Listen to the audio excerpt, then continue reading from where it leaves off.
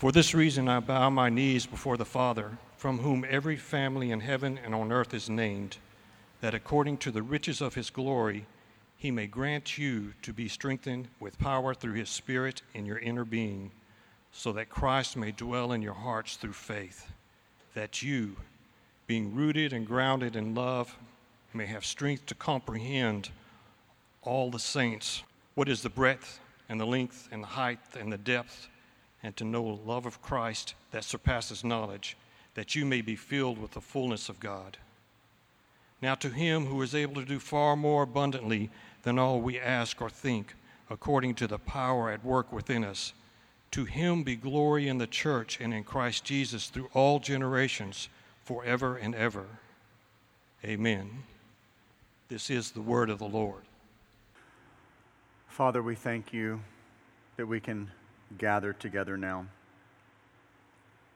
Lord, we know that this gathering is a grace gift from you.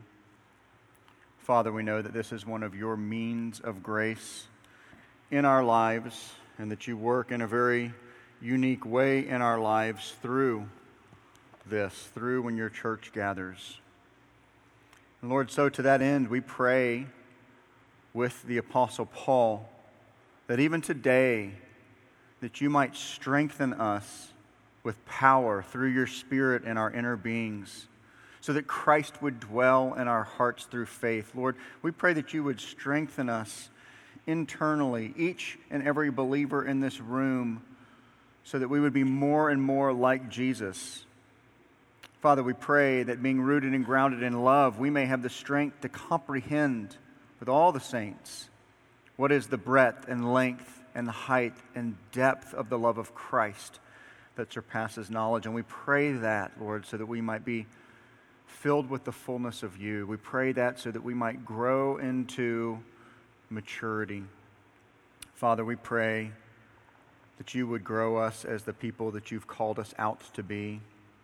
Lord, would you take this little church and use us for your glory here in McKinney and beyond. Father, would you help us to mature into what it is that you want us to be for your glory and for the good of all of those who call this church home. And Father, we pray that we would be a church that is bold in sharing the gospel of Jesus Christ. We pray that we would be a church who consistently proclaims the historic teachings of the gospel. We pray that we would be a church that prays.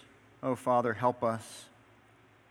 Father, we do thank you that as we think about what you've called us here to do, we thank you that we do not labor here in McKinney alone. Father, we thank you for other churches preaching the gospel. Lord, we think of the Parkway Church. We're so thankful for Jeff Ashley and the other elders there. Lord, we pray for your strength for them. We pray for endurance for them. We pray for more and more usefulness for that ministry, that they would be used of you to see the gospel continue to spread throughout our city and beyond. Father, we thank you for the joy of gospel partnerships. To that end, we pray for Embrace. We pray for Denise Kendrick. Father, we pray that you would continue to use this ministry. Father, help them, Lord, to stay firm on their gospel-centeredness. Father, as they will no doubt face pressure to give in certain areas, Lord, help them to stand firm. And Father, I just pray that you would continue to use this ministry for your glory. We do now pray for the rest of our time together. Lord, we pray that you would help me to get out of your way, and that you would speak your word to us for the good of your saints, Father, so that you might build us up for your glory. And we pray this in Christ's name. Amen.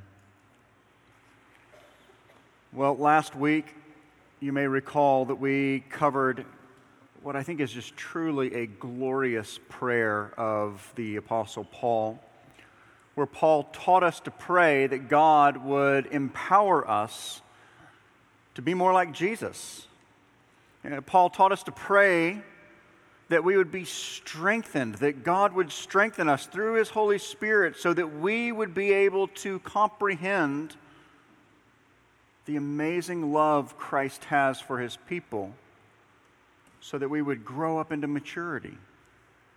And as we studied that prayer, we saw that he gave several grounds for this prayer, several things that are for the purpose of engendering confidence in prayer. You might recall that he started, his first ground was the whole of chapters 1 through 3. In other words, he wanted us to think on all that he'd already said in chapters 1 through 3 to give us confidence to pray. He wanted us to think about who God is and what He's already done.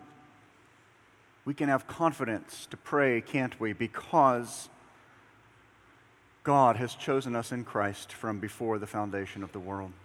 Wow. That is very far from being some distant deity who doesn't really care about people. No, Paul's already told us before the foundation of the world, if you're in Christ, God said, "You are mine and you will be mine."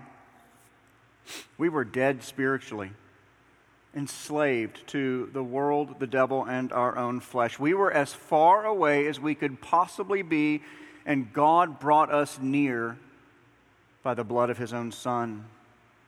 What's more, He grounded this prayer. He wanted to build our confidence by reminding us that God is Father. And this is huge, right? We are adopted children of God, and God went to such great lengths to make this true. Paul also told us God is rich in glory. We do not pray to a God who is unable to come to our aid. We don't pray to a God who is poor and needy, needs our help.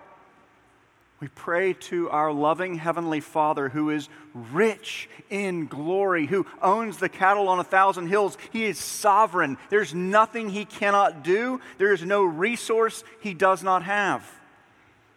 Which led to the last thing Paul told us after the prayer that should lead us to want to race to the prayer closet. And it's this. He said, our God is able. He is able to accomplish far more than we could ever ask or imagine. And again, all of these things are here to engender confidence in prayer. They should lead us to want to pray more. And so the question I want us to wrestle with this morning is, given that we know all of this is true, why do we not pray more? Why is the most common testimony you hear about prayer, ranging from a new believer to the most mature saints, why does it seem the most common testimony is, I wish I prayed more? Now, this morning, we're going to come at this a little bit different. The sermon text on paper is the same as last week, but this is not an expositional sermon.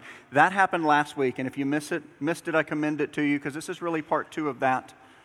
Here I want to lean in on application, specifically coming at it from the angle that if this is all true, if these grounds for prayer are true, which we know they are, why do we still struggle with prayer? And I have 3 points that I want us to consider this morning. They are, first, we struggle because we feel distant from God. Number 1, we struggle because we feel distant from God. Number 2, we struggle in prayer because of pride. And number 3, we struggle in prayer because we are not absolutely convinced that our prayers really matter. And having talked to countless people about prayer and knowing my own heart, I know that we all struggle with each of these 3 things to varying degrees at various times in our life. And what I want us to see as we go through this is that Paul actually pushes against each one of these. So, start with the first one. Paul speaks of God as Father, right? The first one is we feel distant from God. Paul pushes against that by speaking of God as Father. He's showing us God as our Heavenly Father who's gone to such great lengths to make us adopted children. And so for this, I just want to start with a picture. And obviously, analogies between our Heavenly Father and any earthly father are going to ultimately break down because there are no perfect earthly fathers. But just try this on for size. Imagine a situation where you have a preteen or teenage child with a loving earthly father. And for this analogy, this dad is a great dad, okay? He loves well. He's always there. He's done absolutely nothing to push this child away. And yet, as is often the case, this child hits a certain age and begins to pull away a bit from dad. He or she doesn't want to spend as much time with him as maybe just a few years ago, as this child now has other interests. Not to mention, this child might be dabbling in some things that he knows dad might not be okay with. And so she pulls back a little bit more. Little wonder that one night when something difficult happens, where she would normally go to her dad, she voices in the quiet of her own bedroom, "Dad just feels distant. Dad doesn't care. I can't take this to Dad." And see, I think this is all of us from time to time, to varying degrees, with our perfect, loving Heavenly Father who went to such great lengths to make us sons and daughters. We pull back, and then we wonder why God seems so distant. We fail to embrace the reality that we are children of God. And I trust we could probably list 100 reasons that would lead us to this point. So we obviously can't hit all of them, but I want to consider a few because this is really important. Sometimes we feel distant from God because, quite frankly, we've pulled back. Sometimes we feel distant from God because we've not been spending time with Him. You might say it like this: prayerlessness begets prayerlessness. Prayerlessness leads to more prayerlessness. For someone who prays on a regular basis, if they miss a day of prayer, boy, they really feel it, right? That intimacy with God that they're so used to, it's not there and something's missing. It bothers them, usually leading them back to prayer. Consider a married couple with a healthy marriage where they connect on a daily basis. And by connecting, I'm not talking about just sort of business partnership. Did you get the kids? Did you do the laundry? I'm talking about they really sit down, they really talk, they really connect on a daily basis. And now consider for that couple that a day, or heaven forbid, two go by where they don't connect at all. Maybe one was traveling or the schedule just got so busy it's like two ships passing in the night. But because of their norm of experiencing that relationship, it would bother them, right? One of them, both of them would say, "Hey, we need to talk, we need to connect, I miss you." On the other hand, oftentimes couples fall into what you might consider more of a business partnership, where there's very little actual connecting. The conversations are, did you get the kids? Can you do the laundry? Who's picking up the groceries? Very little connecting. And when that happens, when that becomes the routine, think about it, when our lack of connecting becomes the norm, substantive conversations become more difficult, don't they? Right? The same is true of prayer. If we go several days without praying, and again, I'm not talking about whiplash prayers, thanks for the food sort of thing. I'm talking about getting alone with God, the kind of prayers that we see Jesus teach in Matthew 6. And if we go several days without praying like this, we get more and more comfortable without prayer until finally we try to pray and it feels uncomfortable. We feel distant. Perhaps we wonder, what am I doing down on my knees? Why am I talking to couch cushions? Quite frankly, we probably struggle with feeling a little bit unworthy, which leads to the next reason we struggle with this feeling distant from our Heavenly Father, and that's when there's sin in the camp. Now, this can be unconfessed sin in the camp, or perhaps maybe we're dealing with a besetting sin Even though we've confessed it, maybe our conscience is particularly bothered, and we experience this feeling of distance. Now, sometimes there's even a confession of a particular sin, but we've not really resolved to repent of it, thus leading to this feeling of distance. And all of this makes sense, doesn't it? I mean, if you're in a fight with your spouse, and maybe you've said some things that you shouldn't have, but you know what? So did she. And doggone it, you're still angry, and you're not giving her an ounce of grace. It's kind of hard to get down on your knees and say, Lord, I need the grace for today, isn't it? Or perhaps we hit a porn site and are riddled with guilt. We feel shame, right? Perhaps we feel like we've crossed a line and he couldn't possibly take us back. Or worse yet, we fall into some misguided theology and we think I've crossed a threshold, and since I'm going to have to work my way out here in that works righteousness, since I'm going to have to work my way out anyway, I may as well dabble here for a little while because I'm already here. And so what do? We go into hiding. We feel distant. We don't pray. And of course, there's many other reasons that we could go into if we had time of why we might feel distant from God. Sometimes we might feel distant from God because, quite frankly, we're angry with God. You know, things haven't gone our way. Things haven't gone the way that we expected them. And we don't think God's been very good to us. Other times, we can honestly just be walking through a dry time spiritually. You hear saints of old, if you read old biography, talking about this. As far back as you can find books, there's no unconfessed sin in the camp. You've tried to spend time with God, but he just feels distant in that season.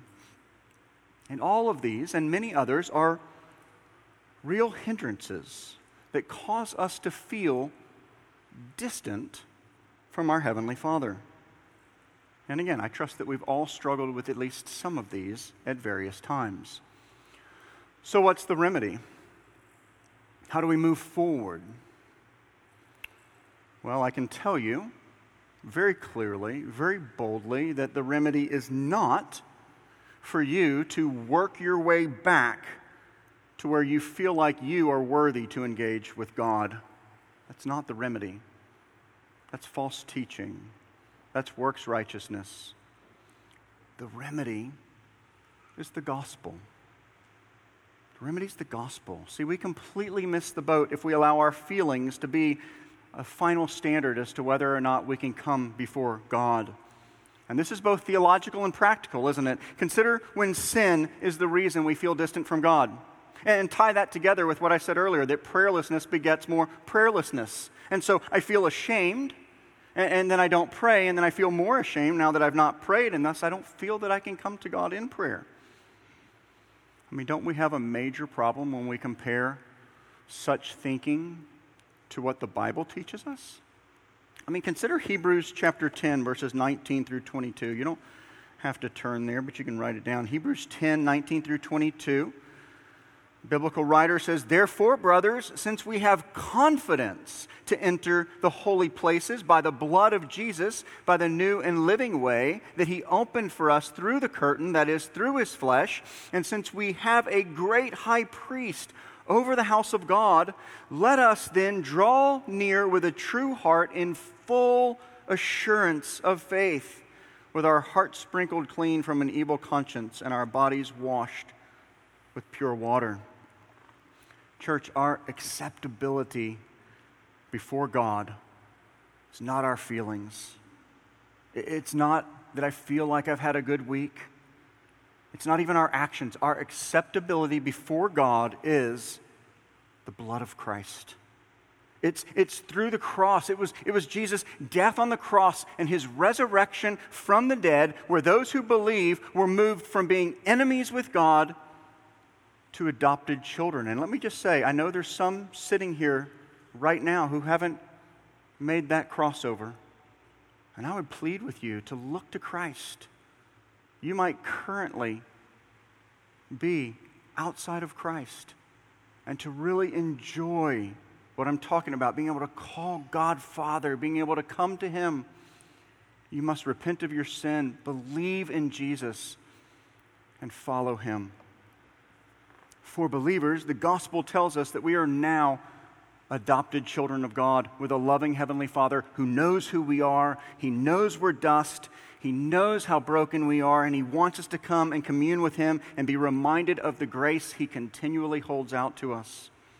See, for the Christian, every day is lived in light of the gospel, and every day we approach God not because of our own righteousness, but because we have Jesus, our great high priest who went before us. Now, it doesn't mean our lives don't matter.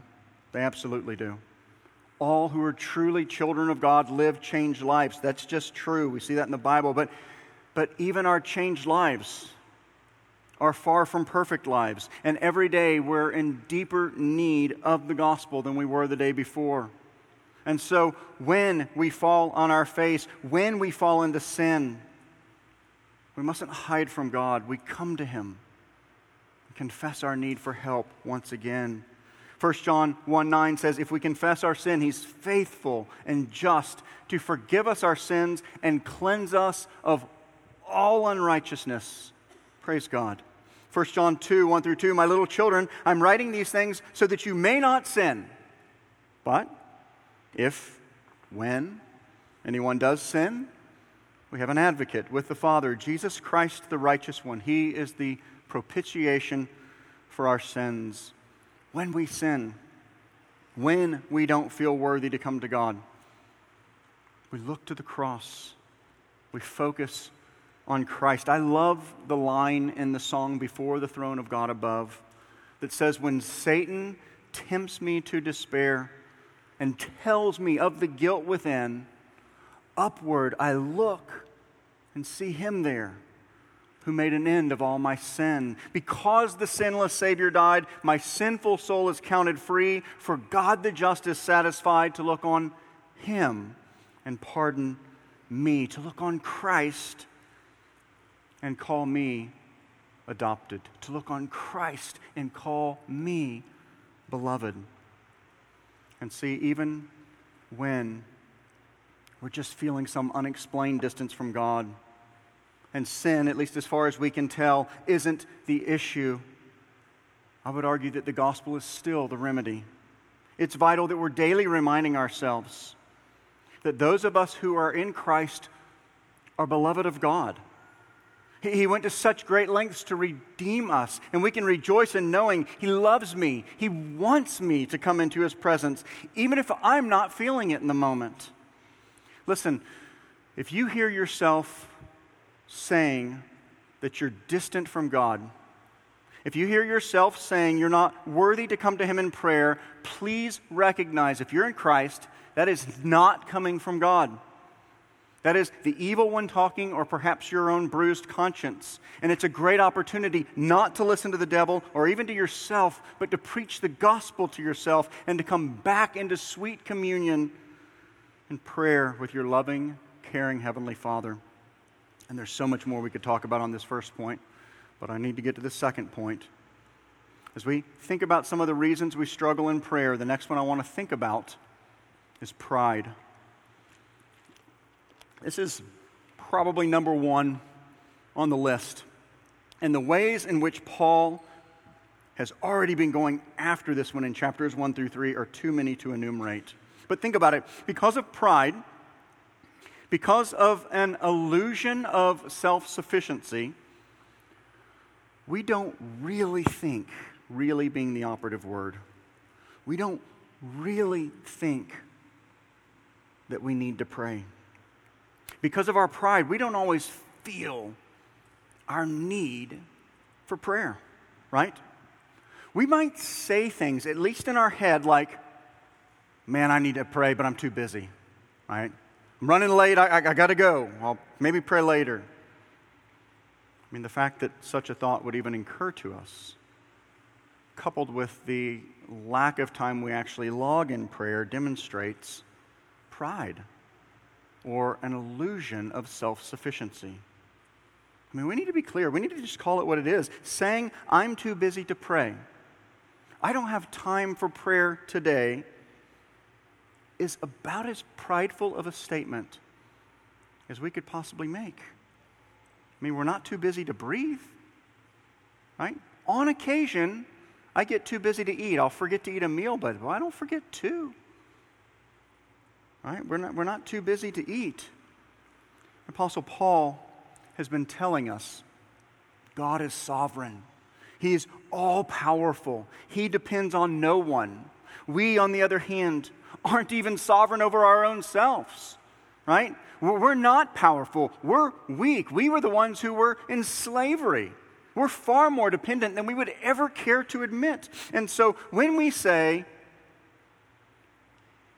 I'm too busy to go where true help can actually be found, or I don't have time to pray, we're simply rejecting in that moment what the Bible teaches us about God and what the Bible teaches us about ourselves. And listen, I'm not throwing stones here. I'm your pastor. And I've made such statements, at least in my own head, on more than one occasion. But I'm also clear, spiritually speaking, saying we're too busy to pray would be like a guy on life-supporting dialysis saying, I'm too busy for treatment. I got a lot going on. I'm too busy.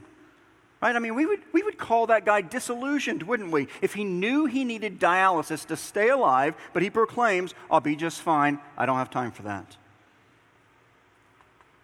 But church, I think we do this with prayer.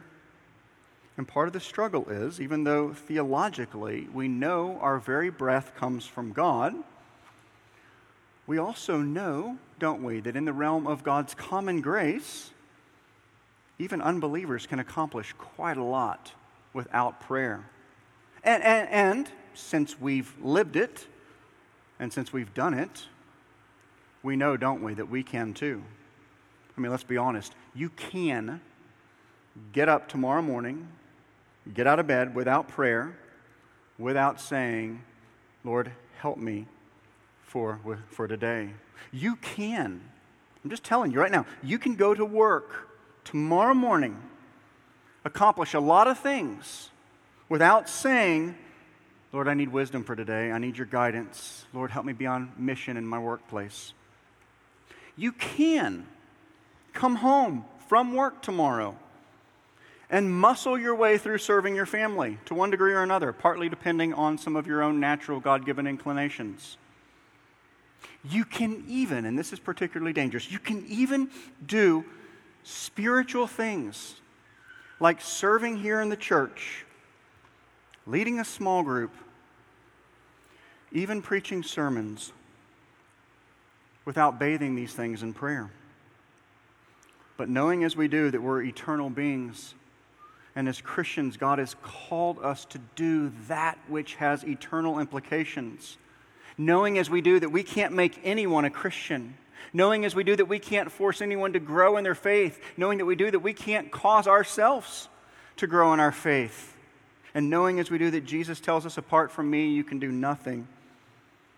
We really are disillusioned when we just try to power through. And so here, we also need to think of a remedy, don't we? And I think here the remedy is a good, healthy dose of what Paul's been teaching us in Ephesians 1 through 3. We need a good, healthy reminder of who we are and who God is. We need regular reminders of our weakness, our inability, and God's sovereign control over all things. And this is one of the many reasons the Word of God is so important in our daily lives. I mean, again, just think about what Paul's been teaching us through chapters 1 through 3. Who we were, who God is, what He's done. And so, whether through the preached Word or through your own personal reading of the Word, or as we gather in small groups or gather with other believers, fellowship of the Word, or better yet, through all of the above, we need to be reminded. I need to be reminded. You need to be reminded. We need to remind one another that God is sovereign and we are not. So that our posture is one of humble neediness before God. And I think the Bible's teaching on anxiety is particularly helpful here. Consider a text like 1 Peter 5. 1 Peter 5, verses 6 through 7, Peter says, "Therefore, humble yourselves." He's going to say how in a minute, but first he says, "Humble yourselves under the mighty hand of God, so that at the proper time he may exalt you. So it's a command, humble yourselves under the mighty hand of God, trusting that he will exalt you. Now, then he goes on to say, how? Humble yourselves by, here's how, casting all your anxieties on him, because he cares for you. Humble yourself by prayer, right? Casting your anxieties on him, trusting that he cares for you. Notice the link in God's word between humbling ourselves under the mighty hand of God and casting our anxieties on him. See, most of our anxiety, our lack of patience, even our anger when we're all wound up, most of that flows from pride, right? I know how I want to do something, and I know how it should get accomplished, and when it starts to not work that way, it's kind of slipping from my grasp. I'm grabbing tighter and tighter, and I'm all tied up inside. And that can lead, depending on your personality, to discouragement, depression, anger, all of these things. But the text is telling us that these things flow out of us trying to carry burdens we can't carry. Will my boss love my presentation? Will I be deemed worthy of that raise that I really feel like my family needs? That lump that I'm feeling, is it cancer? On the other hand, when we humble ourselves before God, prayerfully submit our plans to him with open hands, trusting his sovereign plan, he can remove anxiety and the frustration and the anger that often flows from it. Isn't that what Paul's teaching us in Philippians 4 when he commands us, be anxious for nothing? Right? That's a command. Be anxious for nothing. Here's what instead, in everything by prayer and supplication with thanksgiving, let your request be known to God. So don't be anxious. Instead, pray. And then there's a promise. And the peace of God, which passes all understanding, will guard your hearts and minds in Christ Jesus. So notice, we're commanded not to try to do it all on our own. We're commanded not to be anxious and all worked up over things, but to come to God and pray, to give it to God, to submit these things to God, and to trust him. Now, why do you think he commanded this? Think about it. Prayer is humbling, isn't it? Right? Prayer is a humbling experience. Think about the postures of prayer that we see in the scriptures. On my knees, sprawled out on my face. And what are we saying ultimately and finally in prayer? Aren't we saying, this is humbling? I can't. The great I who think I can accomplish anything, and I'm saying, I can't, but you can. I'm saying, I'm weak, you're strong. I'm saying, I recognize you don't need me, but I need you, right? We're asking someone stronger and greater than us to help us. And being clear on this, really embracing who I am, really embracing who God is the great antidote to pride and leads me to come to God asking for help every step of the way. And like the last one, we could just go on and on here. But we need to go to one more, I think, barrier to prayer. And it's interesting to me when it comes to prayer that our understanding of the sovereignty of God actually cuts both ways. We've just seen that it's part of the remedy for our struggle with prayer due to pride. But I also have to tell you, a faulty understanding of God's sovereignty leads many, especially in theological camps like ours, to somehow come to the misguided notion that prayer doesn't really matter, which is the third, what I would say, hindrance to praying like Paul's teaching us. This is a theological struggle, and this theological struggle is compounded because prayer is hard work. And we're not going to work really hard at something if we don't really believe it's going to be effective, right? You're not going to work really hard at physical exercise if you don't think it's going to help you accomplish anything. We're not going to work really hard at prayer like the Bible teaches unless we believe it's effective. Added to that, let's just be honest here, you get 0 credit for prayer. Not from other people anyway. Not if you're thinking in terms of Matthew 6, where Jesus says, don't pray like the hypocrites. We don't pray out on the street corner. Hey, Lord, I'm a spiritual guy. People are like, dude, he's a nut, or well, he's awesome. I can't think of too many that would say he's awesome. But for the Jews, they certainly had that. But he's saying, don't do that. Don't pray like the hypocrites. Don't pray to get noticed. Go into your room, close the door, do something nobody sees. Do it a lot. Labor in this. So think about it. It's hard work. You ain't going to get any pats on the back. So we must really believe that it's effective. We must be absolutely, positively convinced at the very core of our being that God works through prayer if we're actually going to put in the work here. And again, one chronic reason people struggle here is theological. It starts with what I would consider good theology and moves to unbiblical conclusions. Unbiblical conclusions that the biblical writers never fall into. Think about it. Our biblical theology says God is sovereign over all things. Think about what Paul's been teaching us.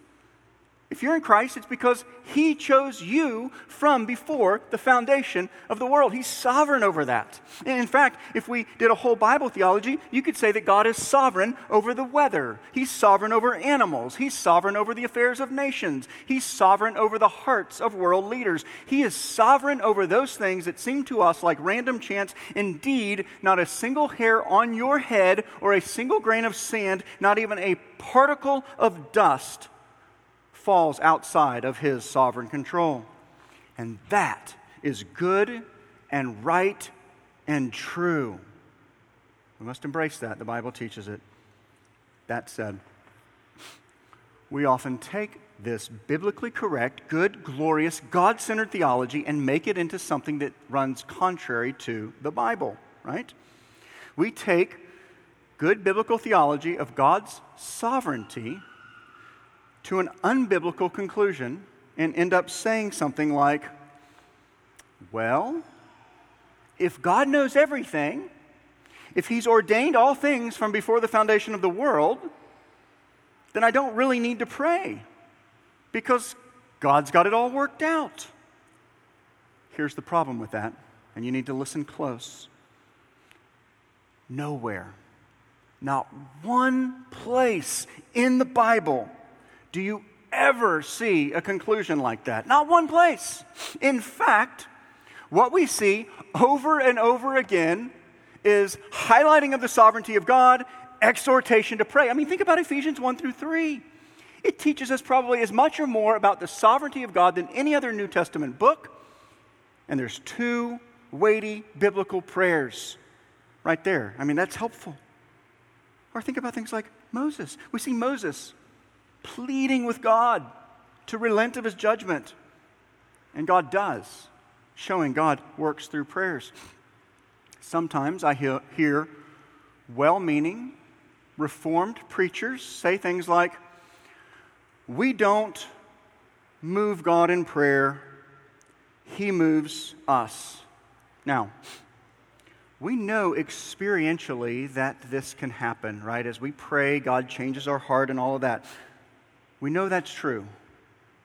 But that statement just put out there is not consistent with the teaching of Scripture. What we see in Scripture, test this for yourself, is the consistent call to prayer with promises that God hears and answers prayer. And examples all over the place where we see that very thing. My point is this, and it's an important point. If we struggle with thinking that God's sovereignty removes even a hint of our responsibility to pray or negates the biblical teaching that God answers our prayers, we must be clear that we are drawing conclusions that Holy Scripture does not draw. And this is a real struggle for some, with real passages of God's sovereignty and real logic that flow from that. And I get that. I mean, it's easy to see how one could ask, how can God be totally sovereign over all things, all the way down to the casting of a lot? This is Proverbs 16:33, right? It teaches us that throw the lot, think in terms in our day of dice. And God knows exactly what numbers will turn up. The Bible teaches us that. So how can that be true and our prayers mean anything, much less affect things? And look, I can't tell you I understand exactly how God works this out because I don't have the mind of God. I can't completely tell you how the Trinity works either. But as we've been going through Ephesians 1 through 3, we've seen the Trinity all over these pages. What I can tell you is similar to the Trinity. If I reject the Father, the Son, or the Holy Spirit, I'm rejecting the God of the Bible. Very similar to reject God's sovereignty or His working through prayer is to reject what we find in God's Word.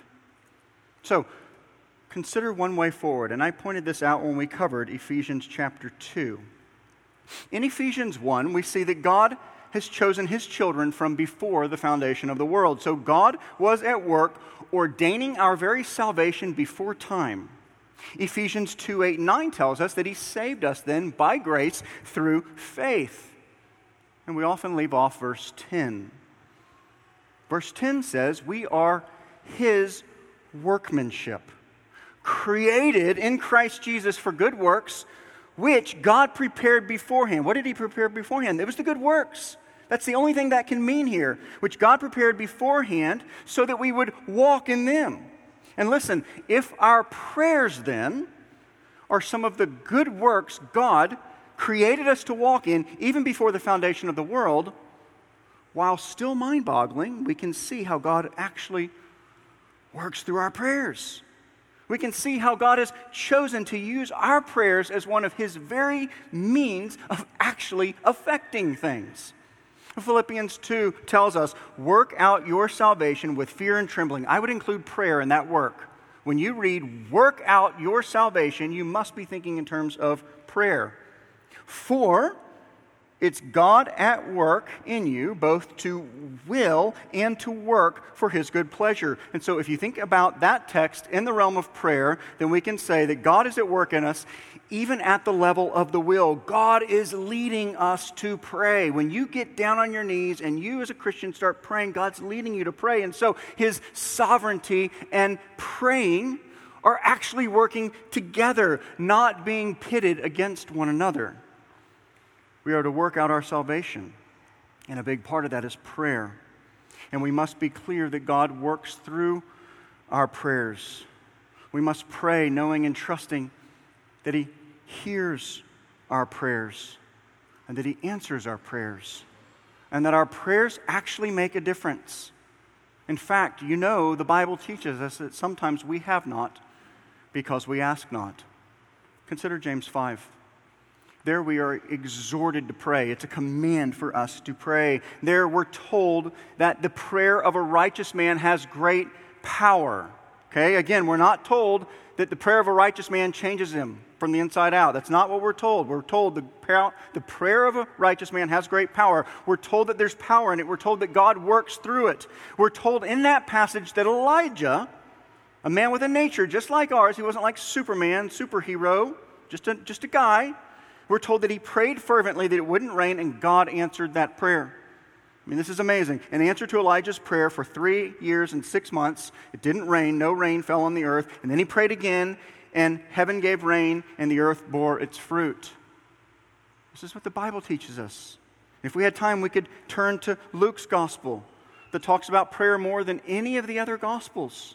And see, for example, in Luke chapter 11 and Luke chapter 18 that Jesus exhorts us to persistent prayer, to persevere in prayer with the point that God answers such prayer. See, the Bible clearly teaches us God is sovereign over all things. And it just as clearly teaches that in His sovereignty He calls us to pray. And He works out His good plans in ways that are beyond our thinking, but he works out his plans in some way through our prayers. And if we don't pray, we're not only missing out on being used by him, but we're flat out rejecting what he's taught us. And so as we study biblical prayers like we've been studying here in Ephesians, as we think about some of the beautiful confidences to prayer that the Bible wants to give us, may we lean in and pray and grow here. Church, may we reject the feeling that I don't feel close enough to God to pray. Let us reject the pride that says I'm too busy to pray. Let us repent of saying God's in control, he's just going to work it all out. The Bible's clear. God's called us to pray. He's called us to get alone with him and pray. He's called us to gather as a church and pray. Join us this Wednesday. He's called us to persevere in prayer. And he's promised that he answers prayer. I love Jonathan Edwards' resolutions. Jonathan Edwards was a great old Puritan pastor. And in his younger days, he set out resolutions that he tried to live by. And his 29th, I think, is helpful as we think about putting this into practice. And I'm going to end with this. Edwards resolves, he says, resolved never to count that a prayer, nor to let that pass as a prayer or as a petition of prayer, which is so made that I cannot truly hope that God will answer it, nor that as a confession which I cannot hope God will accept. You hear that? He understood God's sovereignty. He also knew God answers prayer. Church, our Creator, our Redeemer, beckons us to come to him, to commune with him, promising that he hears our prayers and that he works in and through our prayers. So let's pray. Father, we thank you for how you've revealed yourself to us. Lord, I pray that you would grow us in a right, dependent frame of mind. Father, I know my own sinful heart. I know my own excuses. And I know my brothers and sisters struggle here too. And we want to grow. We want to be people of prayer. We want to pray in private, with the door closed, not looking for kudos from anybody. We want to pray together with the saints. We want to see you working through weak, broken, feeble people like us. And so, Lord, help us to labor at this work you've called us to. We thank you for your grace. We love you. We pray all of this in Jesus' name. Amen.